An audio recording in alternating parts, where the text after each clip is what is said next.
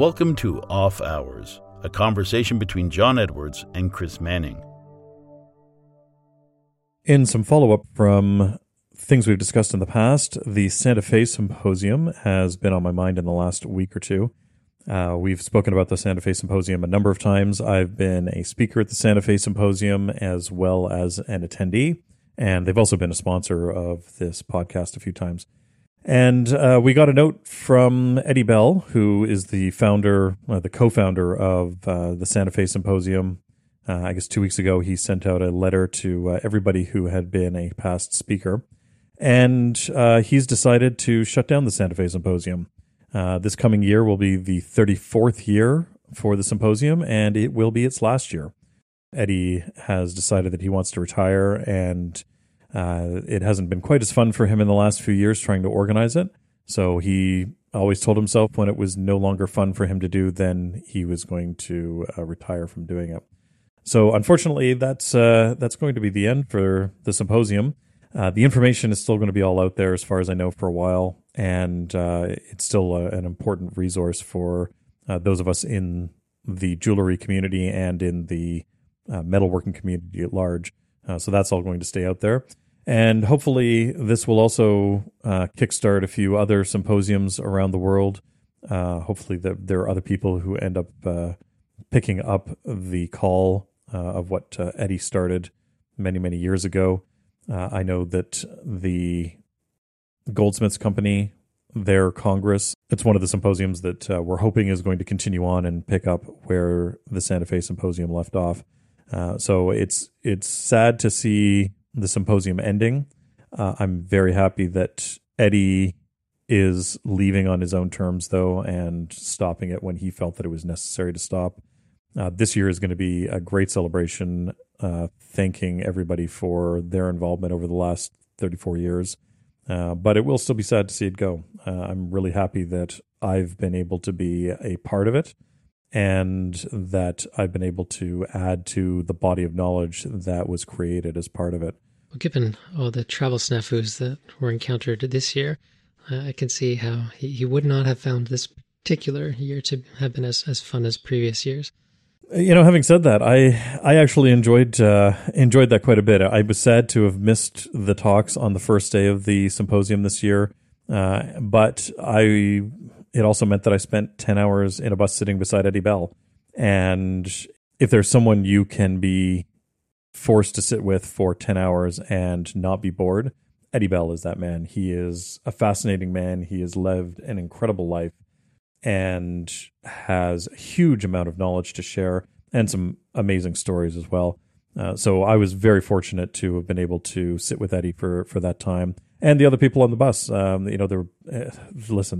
the speakers at the Santa Fe Symposium are some of the most interesting people you'll ever meet. And so it really is not a horrible group of people to be stuck with for that length of time. I can certainly think of a lot of other people I would not want to be stuck on a bus with for 10 hours. But even with those travel snafus, it was a great time, and I certainly wouldn't want to stop doing it just because of that.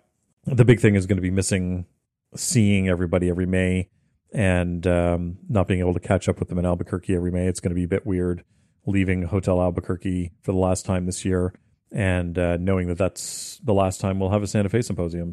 It'll be nice to see my friends and colleagues and everybody that I've gotten to know over the years through it, and we'll see what comes up out of it. I know the Portland Jewelry Symposium has been running for a few years now. I don't remember when it started, but it's another great symposium that I know a lot of speakers from the Santa Fe Symposium also speak at. SNAG also does an excellent symposium every year. So there are some other ones out there. I think there's one in Vicenza every year in February that I've heard is quite good. So there's certainly some other symposiums out there, but the Santa Fe Symposium was easily the premier symposium for jewelers. If you were thinking about going to the Santa Fe Symposium, I still recommend going. Even though this is the last year, it is worthwhile going. There are people that you'll meet there that will become lifelong friends and lifelong colleagues. And so it is worthwhile going, even though this is the last year that it'll be on. And given Eddie's presence and involvement with the Goldsmiths Conference this year, there does seem to be a real passing of the torch there as well. Yeah, the Goldsmiths Congress was intentionally modeled after the Santa Fe Symposium. Dr. Robert Organ, who heads the assaying department at the Goldsmiths Company, he has been a speaker a number of times at the Santa Fe Symposium, and he consulted with Eddie for how to set up and configure the Goldsmiths Congress. And then, of course, Eddie was also over there and was a speaker there. He was one of the keynote speakers and lent his presence to the Congress. So I expect that the Goldsmiths Congress will continue on for many years. The nice thing about that is that there is a very high density of jewelers in Europe and much higher density than there is in North America. Obviously, we have to travel a little bit further afield in North America to get people there. We'll see how that comes up. I hope that the Goldsmiths Company continues it on for many years. They're certainly the ideal body to continue that tradition on. They have been one of the gatekeepers of jewelry knowledge for the last 700 years. And they do also have their own training center there. So this is certainly in line with their mandate to help protect, maintain, and continue the jewelry traditions. So it's a perfect venue to hold something like this, to hold a congress like that. And in much less momentous, but far more tasty follow-up, we did talk very briefly about, or perhaps more extensively than we should have, chocolate chip cookies a couple episodes back. And Chef Steps recently released their guide to the ultimate chocolate chip cookie, or actually their ultimate guide to just chocolate chip cookies in general. So they've got a whole calculator so you can dial into exactly what you want, but their average cookie is well above average. According to them, it's the perfect blend of chewy, crispy, buttery, chocolatey goodness.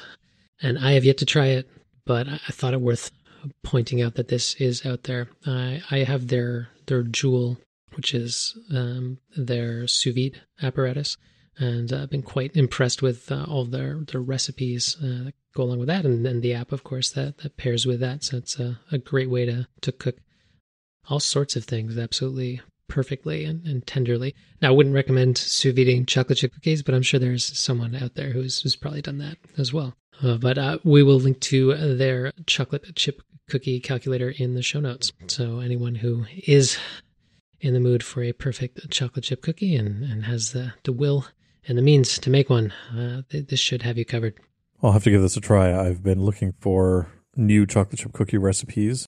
We linked to the Bon Appetit video on their chocolate chip cookies last time we discussed this. I haven't actually had a chance yet to try them. That is something that I need to do. Yeah, I've got a dinner coming up in a few weeks that I'm cooking for. Maybe I'll give that a try and have some chocolate chip cookies ready and see what people think of these. So yeah, I'm always up for a good chocolate chip cookie recipe, and I will certainly add this one to my list. If I recall, one of your most popular blog posts is food related, so maybe you need to have a chocolate chip cookie showdown. Yeah, it's funny. Tamara and I have been speaking about doing a YouTube channel, or maybe two channels based on the things that we do, her calligraphy, my jewelry, metal working, and stuff like that. But honestly, some of the most popular posts that I do on Instagram are food related, and some of my most popular posts on my website are food related. So I may have to do a channel just about cooking, because it seems to be a really common theme amongst the makers that I know. In fact, when we sit down at the Santa Fe Symposium, when the speakers are sitting around chatting, inevitably we start talking about our favorite food recipes, because we all love making great food as well as making jewelry or whatever it is that we're doing with our metalworking. So it certainly seems to be a common theme amongst artists is being good chefs and good bakers. Yeah, well, maybe I'll need to add a third channel to my ideas list and actually do a separate cooking channel. How are the Hunger Games? Very painful. What John's referring to is archery tag. We happened to be, both of us were out this evening, and unbeknownst to each other, we were both at the same venue tonight. I was playing archery tag, and you and your family were having dinner with some friends. Let me just say I am not as young as I used to be. My body is not held up well to running around and stooping to pick up arrows from the ground, but it was a lot of fun, but I will be paying for that tomorrow. I had heard of archery tag. I have not tried it, to be honest. It does not sound at all appealing to me, although it does sound a little more appealing after you explained a little bit more to me, because I just couldn't fathom being shot at with a bow and arrow. But the arrows are not as bad as I had thought, and it turns out you don't get a full quiver of them either. No. Unfortunately, you're only allowed picking up one arrow at a time, and honestly, they're not that painful. Most of the people who are playing, even adults, are unable to draw the bow completely. So, often not because they're not strong enough, because the bows are quite weak, but just because they're not used to drawing a bow properly. So, for those of us who are have a little more experience with archery, we're drawing the bow a little further. I'm not sure that being on the tail end of one of my arrows is quite as pleasant as most of the shots that I was getting. Despite that, it's still not that painful to play. So if you're interested in going out, or if somebody's invited you out to play archery tag, even if it doesn't sound like the kind of thing you're normally into, it's certainly worth giving it a go. It is a lot of fun with a bunch of people that you know. So give it a try if you're out there. It's a little less daunting than, let's say, paintball or something like that. I know a lot of people really can't handle paintball, but this is a lot more fun than that, and certainly a lot less daunting. Once you get into it and you get hit with the first time, you realize, oh, that's not so bad, and it's usually it's a little bit easier to get into it. The arrow's a bit of a misnomer. How would you describe what you're actually getting hit with? Well, it is an arrow. It's got a shaft. It's got a nock. It has fletching on the back, so it has all of the things that an arrow needs, really. The main difference is the sort of the business end of the arrow, as it were, the bits that you're getting hit with. In this case, it's a foam tip, and the foam tip is it's a cylinder, maybe 2 inches in diameter, and maybe 3 or 4 inches long. So it really does absorb most of the energy when you get hit with it. Plus, the arrows are made out of fiberglass, so they are very, very light. And they're very light bows. I would say it was maybe a 20-pound bow. So it's not a very strong bow to begin with. And again, these arrows are pretty well padded on the end, so not particularly dangerous or deadly when it comes to getting hit with them. I see. Your body isn't quite used to keeping up with this sort of thing the way that you used to. Is your eye and your mark still as strong as it used to be? Oh, absolutely. Although it is a little bit weird shooting an arrow with this big foam head on it. It certainly does not fly the way that a normal arrow flies.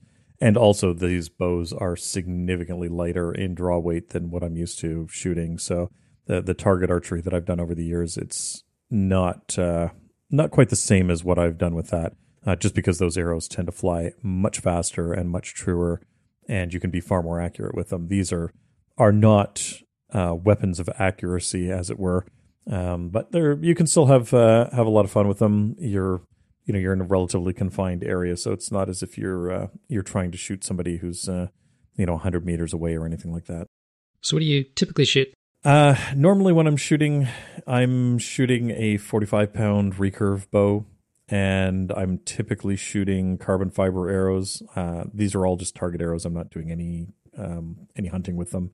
So it's not a compound bow or anything like that. So it's a pretty standard bow that you might see in something like the Olympics in terms of the shape and design, although I'm not using all the funky counterweights and everything that they're using.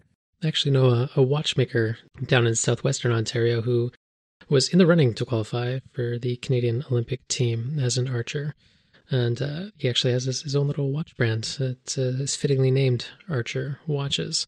Like, one of his claims to fame is being in the background of a commercial that was shot with Tiger Woods. He's one of the archers. But unfortunately, he wound up with some pretty serious arthritis that thwarted any sort of career aspirations as an archer.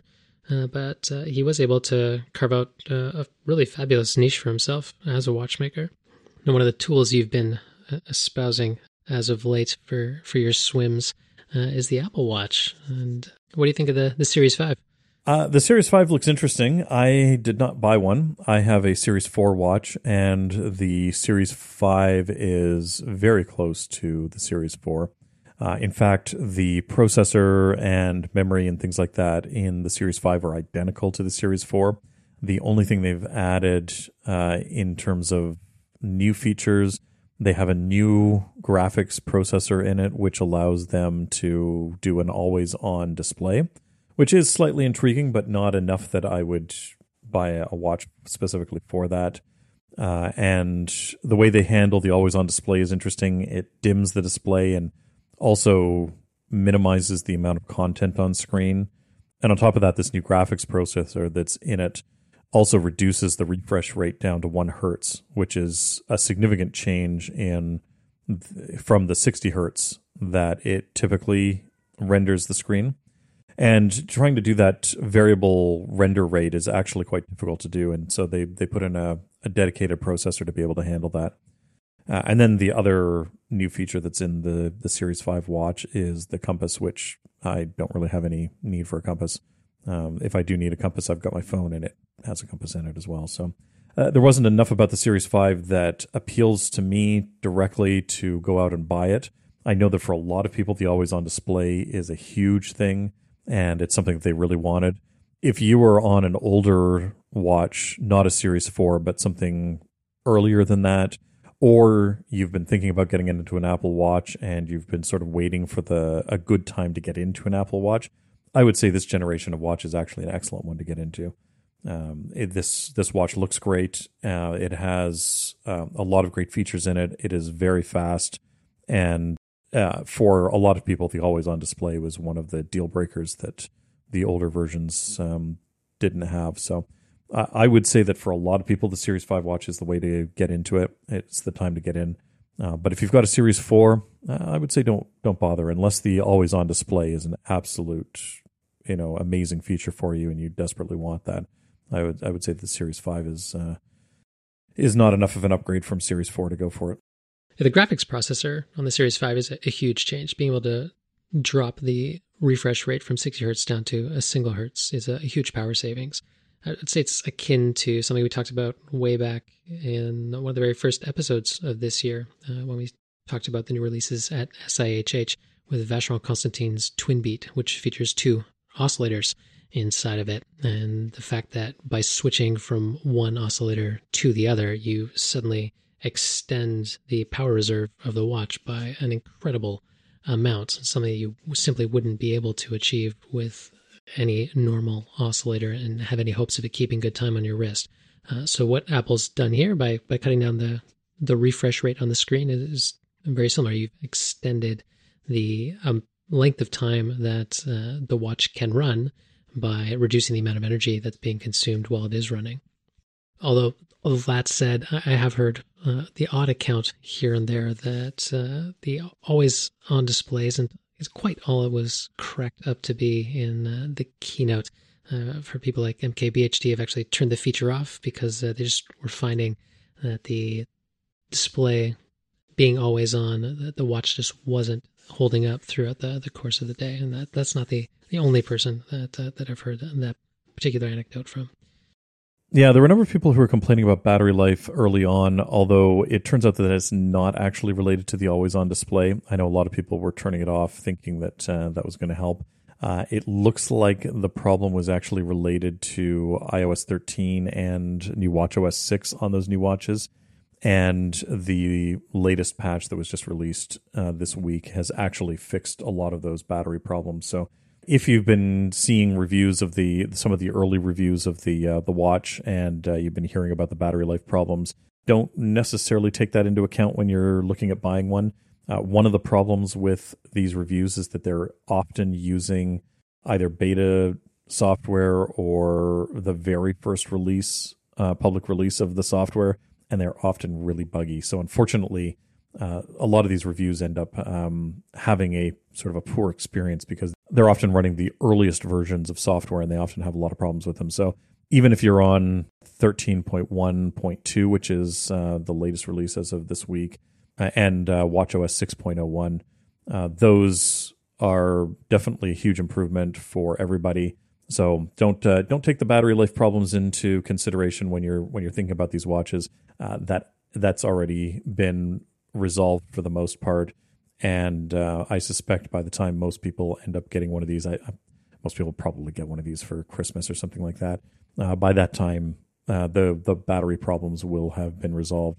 Certainly, the always on display is not dramatically changing the battery life based on what I've been hearing talking to people who are on the developer betas, and because they're sort of a month out in terms of what they're using. They're using software that the public won't see for another month or so. A month out is being generous. It's been surprising the pace that Apple has actually been churning out the betas and the releases of this particular cycle. It's been a bit of a rocky start for iOS 13 and watchOS 6. I've been playing with the betas now since the iOS 13 betas since probably June, and yeah, right now I've been getting them at least 3 weeks ahead. Even the public betas have been about 3 weeks ahead of the actual release cycle. So it's certainly whenever you get these new devices, if you're getting them sort of launch day, you're always going to be getting stuff that's a little bit shaky because they're always pushing to keep the software sort of in check with the hardware. The hardware dates are sort of fixed dates. They don't really change when they release this stuff, and the software has to sort of try and keep pace with it. So yeah, if you're a very, very bleeding edge adopter and you want this stuff the first day that it comes out, it's going to be a rough ride for the first couple of weeks for sure. But usually by the time these devices have been out for sort of 4 or 5 weeks, which is when the vast majority of people start hearing about them and start actually buying them, and certainly when the availability is there for them, by then a lot of these, the worst of these bugs have been sorted out already. And one of the neat new technologies under the hood with iOS 13 and watchOS 6 is SwiftUI, which is essentially a whole new language paradigm for developing user interfaces on iOS and macOS, iPadOS, watchOS, the works. And an interesting app for the watch that was written entirely in SwiftUI by _David Smith is Moon++. And I hear you've been enjoying this new complication on your watch. Yeah, the moon phase watch complications are something that I've always been attracted to. I've been an astronomy geek my entire life, and one of the things I've always liked on mechanical watches is a nice moon phase complication. So I've always had a moon complication on my Apple Watch. Apple did actually have their own moon phase complication that they allowed you to use. And the one that _ has created is actually really nice. It's a big improvement over the one that Apple put out. The one that Apple used was really just a simple sort of circle that was showing the different phases of the moon. The one that the Moon++ complication is a very nicely rendered moon, and I have actually found the way that he shows the brightness and the dark sides of the dark parts of the moon have actually been really, really good. They look far more realistic than sort of the simplified ones that Apple has done, and particularly in around the time of the new moon, when you have very, very thin slivers of the moon that have been exposed to the sun. Those are looking much better. So yeah, I'm a big fan of what _ done with the Moon++ complication. I think it's free, or if it's not free, it's a couple of dollars. If you're a fan of moon phase complications and you've got an Apple Watch, I definitely recommend it. It's a really nice addition to the watch face. And the real selling point for it is that it'll actually reflect exactly what the moon would look like in the sky above you, even over the course of the day as the moon is rising and setting. That arc of the moon will actually change over the course of the day, and the way it's displayed on the watch is going to be spot on the way that you'd be seeing it up in the sky, which is not something that would be in any way attainable on a mechanical moon phase display. Yeah, that is one of the nice things about it. It is certainly more accurate than anything I've seen on a mechanical watch. And as you say, David has put a lot of effort into rendering the moon properly and making it look accurate. So I'm glad that he put the effort into it, and I'm certainly happy to pick it up and add it to my watch. And it's certainly going to be a regular complication on all of my watch faces, regardless of which one I'm using. Now, on the topic of mechanical moon phases, you're working on a moon phase dial for one of your prototypes. How's that coming along? Yeah, my first watch prototype and the first watch that I'll be releasing, it does have a moon phase complication on it. And I did that specifically because I'm a huge fan of them. I love the look of them, even in a mechanical watch where they obviously can't be rendered as well as what the Moon++ complication was rendered as. But even still, I like having that complication on there. I think it's something interesting. It's not necessarily extremely practical for most people. Like, I don't think most people's lives are too affected by what phase the moon is in. Although for those of us who live out in the country, the knowing when you've got a new moon will certainly impact how much light you have in the house at night when the lights automatically turn off. Out here on a new moon, it is pitch black and you cannot see anything. So it is really nice to see sort of when the moon is going to be completely dark, and also when there is a full moon, it is incredible just how bright that full moon is and how much you can see outside. So I've always been a big fan of being able to track the phases of the moon on my dial, and so that's why I decided for my first watch to do that.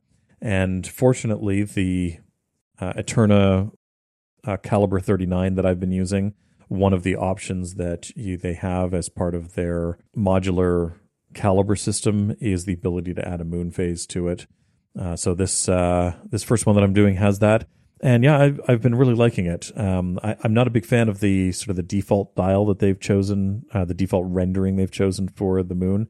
Pretty simple and not particularly appealing, but one of the things I've been working on is making a new design for that, and something that I can make my own moon phase dials, make it a little bit more interesting, maybe without going too overboard in terms of having something extremely complicated. I'm trying to keep the amount of effort that I need to put into modifying the movement down as much as possible. But I think that making a new moon phase dial at the very least is something that I can do. So yeah, that's my next task right now, is actually working on designing that moon phase disc. I hear you've just about come to a decision on a pad printer. So what are we looking at? Yeah, I haven't quite made the final decision. I'm waiting to hear back from another company here in Canada. There were two printers that I've been looking at. One is from Kent Pad Printers. I know they're an international company. There happens to be a division here in Ontario.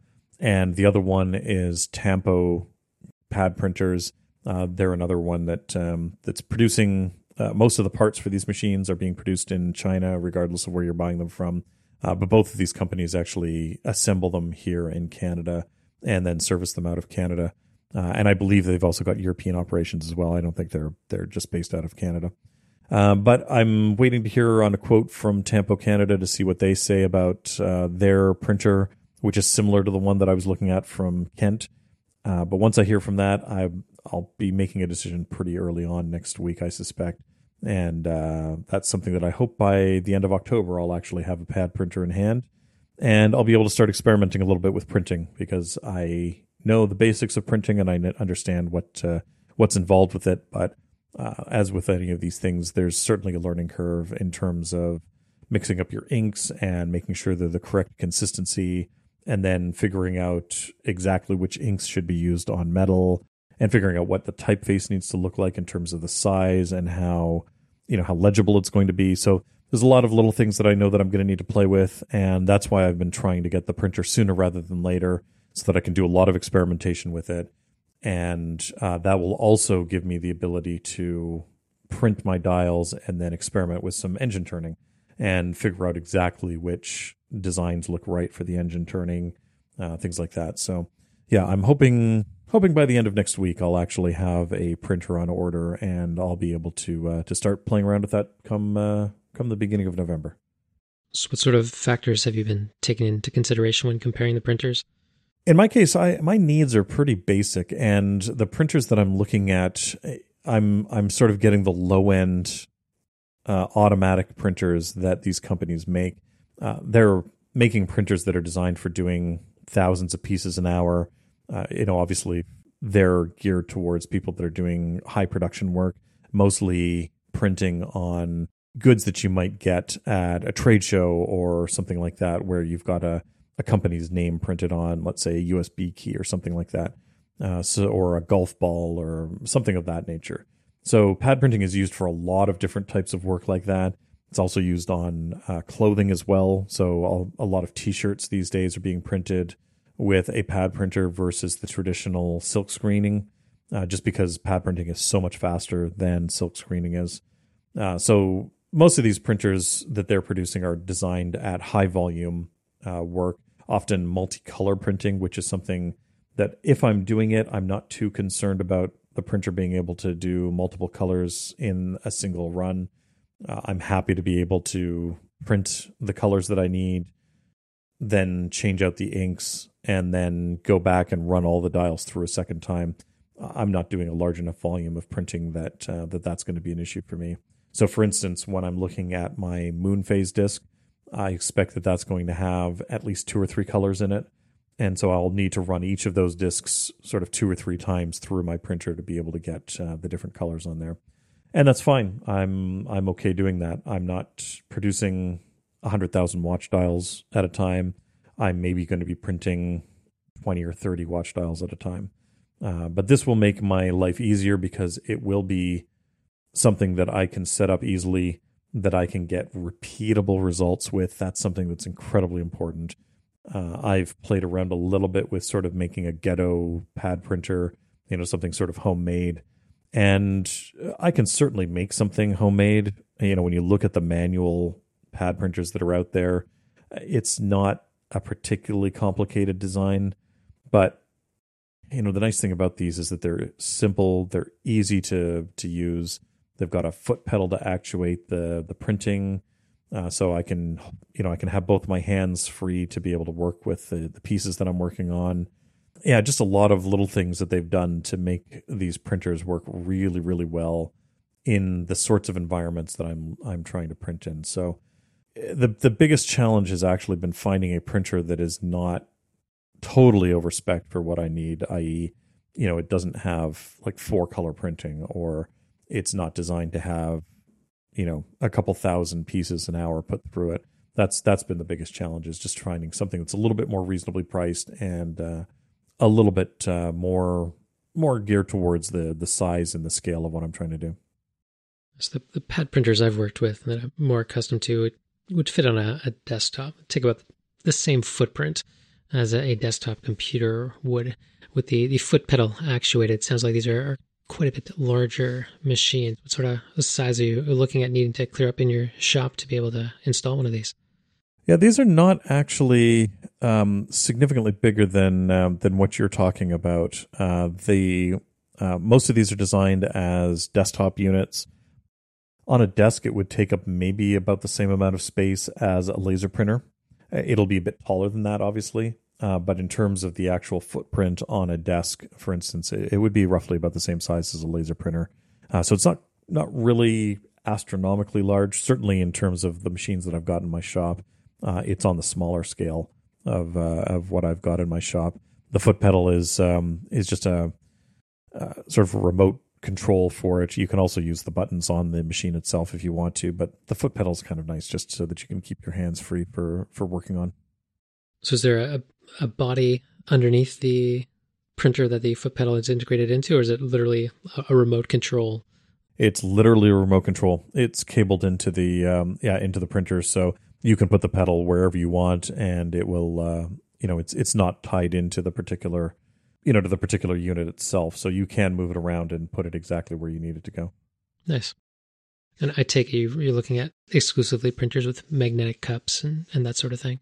There's a couple of nice little features like that. So the magnetic cups are nice because they make it really easy to load these things with ink and not have ink going everywhere.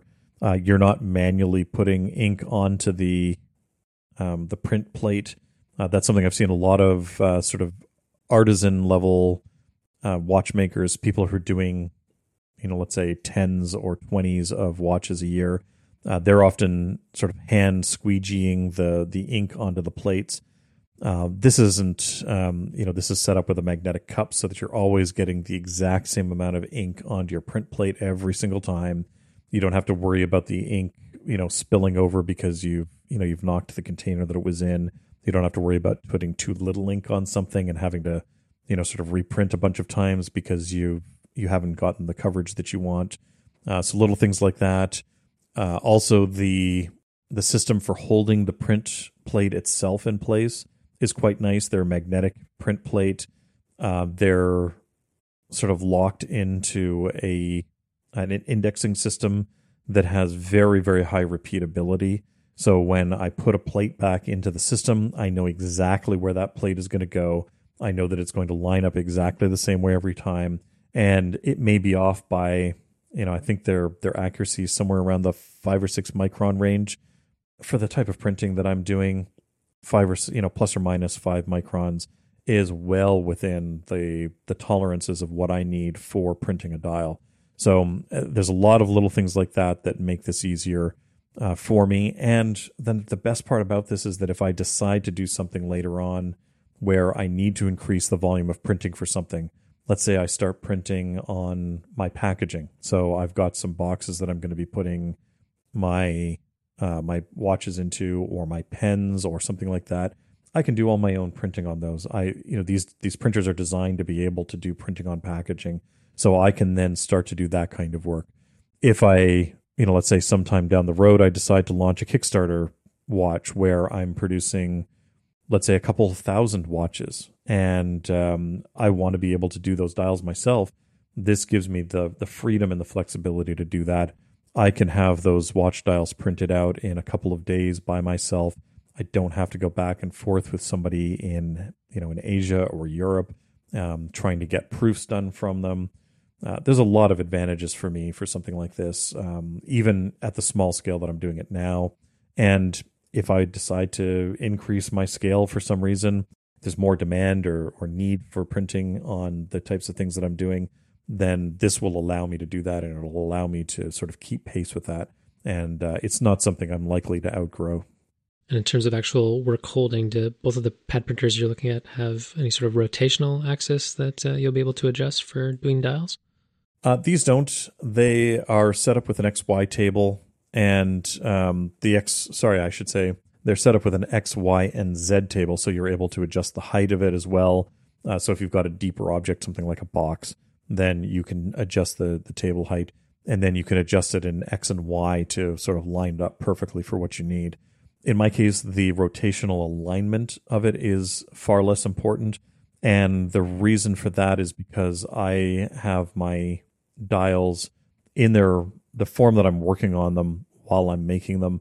They have indexed holes in them, so I can put them onto a carrier, which I can then index into a holder on the table.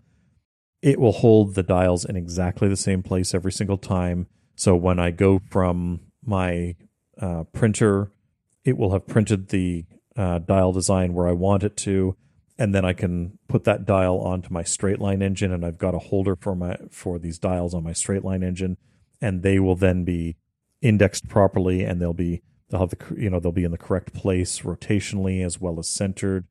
And then when I bring it over to my pantograph afterwards to be able to then cut out the window for the moon phase complication, again, it will be going on to an indexed plate holder on the pantograph so that I can hold it in exactly the right place and have it in the exact right orientation.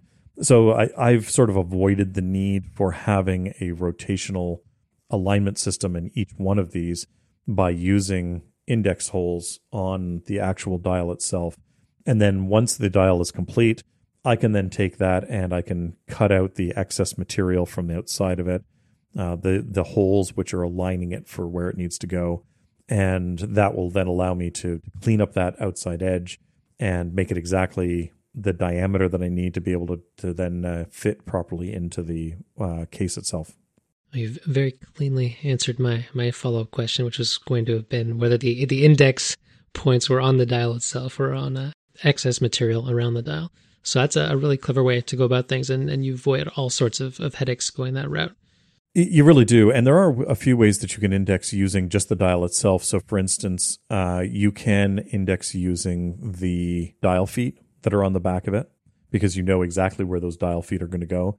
And the dial feet have to be soldered onto the dial before you can do any of this work, because it involves heat, and that's going to potentially distort the metal as well as potentially discolor the metal. And in the case of the printing, it would certainly destroy the ink that's on there. So you have to do those dial feet first. I have considered maybe going to a vacuum system to hold the dial in place. So you would use the dial feet to index exactly where the dial is in terms of rotation and, its XY coordinates. And then you would use a vacuum system to sort of suck it into place and keep it locked down to the table. I may go with something like that in the future, but honestly, it's a lot of extra complication, especially considering I would need to, introduce that to all of these machines. I'd have to add it to my printer. I'd have to add it to my straight line engine, my Rose engine, my pantograph. There's so many places that I would then need to add that facility into. And I'm not convinced yet that it would be beneficial. The one downside that you end up with in terms of my design right now, where I've got some extra material around the outside, I am dealing with precious metals. So I do have additional precious metal that I have to maintain around the dial while I'm working on it. And then after I've cut the final dial out of that material, I have some excess material left over that, that isn't going into the dial directly. Now, that's easily recycled. The nice thing about these precious metals is that they're infinitely recyclable. So I don't have to worry about that metal being wasted. But it is another process that I then have to go through, where I have to take that material and recycle it and turn it back into usable sheet. In some cases, that's easier than others. If I'm dealing with, let's say, silver or gold, it's very easy for me to melt down that scrap, roll it out on my rolling mills, and turn it into sheet material again. If I happen to use something like palladium 500 or a platinum for my dial, that becomes a little more challenging, because those I don't have the facility to melt down and then roll out again. Mostly because when you melt them, they need to be in an oxygen-free environment, a completely oxygen-free environment. And I just don't have the facility to do that right now. So there are some disadvantages to the way that I'm doing it, mostly in having extra material around. But at the end of the day, I'm okay with that, because it makes my life significantly easier. I don't have to add vacuum chucks to everything, which would take time and effort and money to develop and add on to all these machines. It's so much easier. It's a very simple system, and I know that it works. I've done indexed machining like this for years and years and years, and I've never had problems with it. So I think in the short term, this is going to be the way to go, and it may be just what I continue to do forever, because I don't know that there's going to be a huge need to change it. Mm-hmm. Yeah, it's a great way to do main plates and the like as well, particularly if you don't want to have your index holes in the main plates themselves, which is actually quite common in a lot of mass manufactured movements. There are these random holes that most people probably wouldn't even notice, but they are there, and those are for positioning them on various jigs and tool holders during the manufacturing process. And another means of indexing directly on the dial that was particularly common in like the 60s, 70s, and 80s is to have a small notch cut at 6 o'clock or 12 o'clock position on the dial, and you would have a triangular point that would set into that to rotate the dial into place. And that's actually not so much a triangular point, but more of an actual cutout, still very common amongst some low-end watches these days, such as those that you'd find in say, a Swatch watch or a Tissot watch that actually have forgone dial feet entirely. That index point is actually used as well to help hold the dial in the position it's supposed to be in when it's actually on the watch, usually held in place by some sort of plastic retaining ring or the like. Yeah, I've certainly seen a lot of that. And I think if you're dealing with the types of dials that they are, in particular where it's really just a pad printed dial, or there's very little in terms of ornamentation that's being done to that dial, I think you could certainly get away with that, and that would be the better way of going. And obviously not having to put dial feet on would reduce another step from the process, so it would be much easier to do. Because I need to be able to hold these dials in place to then engine turn them, I really do need to have sturdy work holding for them. And I can't just get away with with a notch, and hoping that it doesn't move on me. Because any tiny movement, even if it's moving by 1,000th of an inch, it's going to be enough that it's going to cause problems with the indexing on the engine turning, and it will be very, very noticeable in the final result. So I do need to be able to sort of bolt the piece down and hold it in place. And the other advantage that I have over somebody like Swatch or Seiko or any of these larger companies is that I'm not trying to produce 1 million watches a year. I'm trying to produce a couple of score of watches a year at most. And so I don't have to deal with trying to produce in a way that is completely efficient.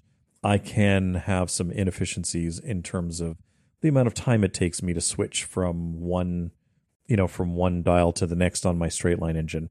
If it takes me 2 minutes to change out dials on my straight line engine, that's not a big deal. I'm going to be spending 10 or 15 hours engine turning it. So a couple of minutes in terms of the change out on the dial isn't a big deal. It's not going to cause me any problems in the long term. Well, I hear you now have some Black 3.0 in hand. So once you finally decide on a pad printer and pull the trigger on it, I look forward to hearing how your initial experiments with pad printing super black ink on your dials pans out. Yeah, I'm going to try doing that on one of the Moonphase dials. I don't know how it's going to turn out. I tried painting a little bit of the Black 3.0 onto a piece of silver, and that did not go particularly well. It looked really, really horrible. But I'll see what it looks like when it's printed onto some. I think it's nickel silver that the dials are made from. Either nickel silver or steel. I can't remember. So we'll see what what it looks like when I try pad printing onto the Moonphase disc, and see. It would be really nice to have that sort of deep matte black that the Black 3.0 produces.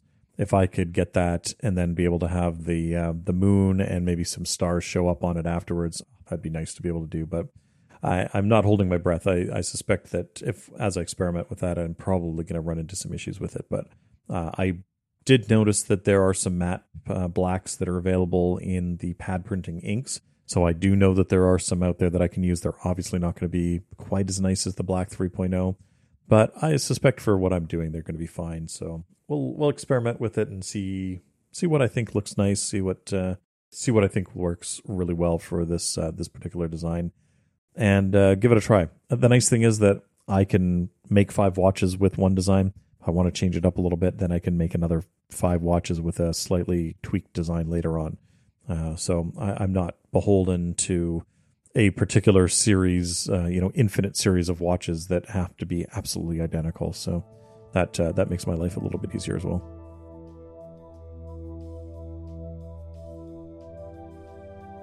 Thanks for listening to Off Hours. You can find detailed show notes at offhours.show. If you'd like to keep up to date with the show, follow us on Twitter @offhours. John can be found on Twitter @UnderTheLoop, and Chris can be found on Twitter and Instagram @silver_hand.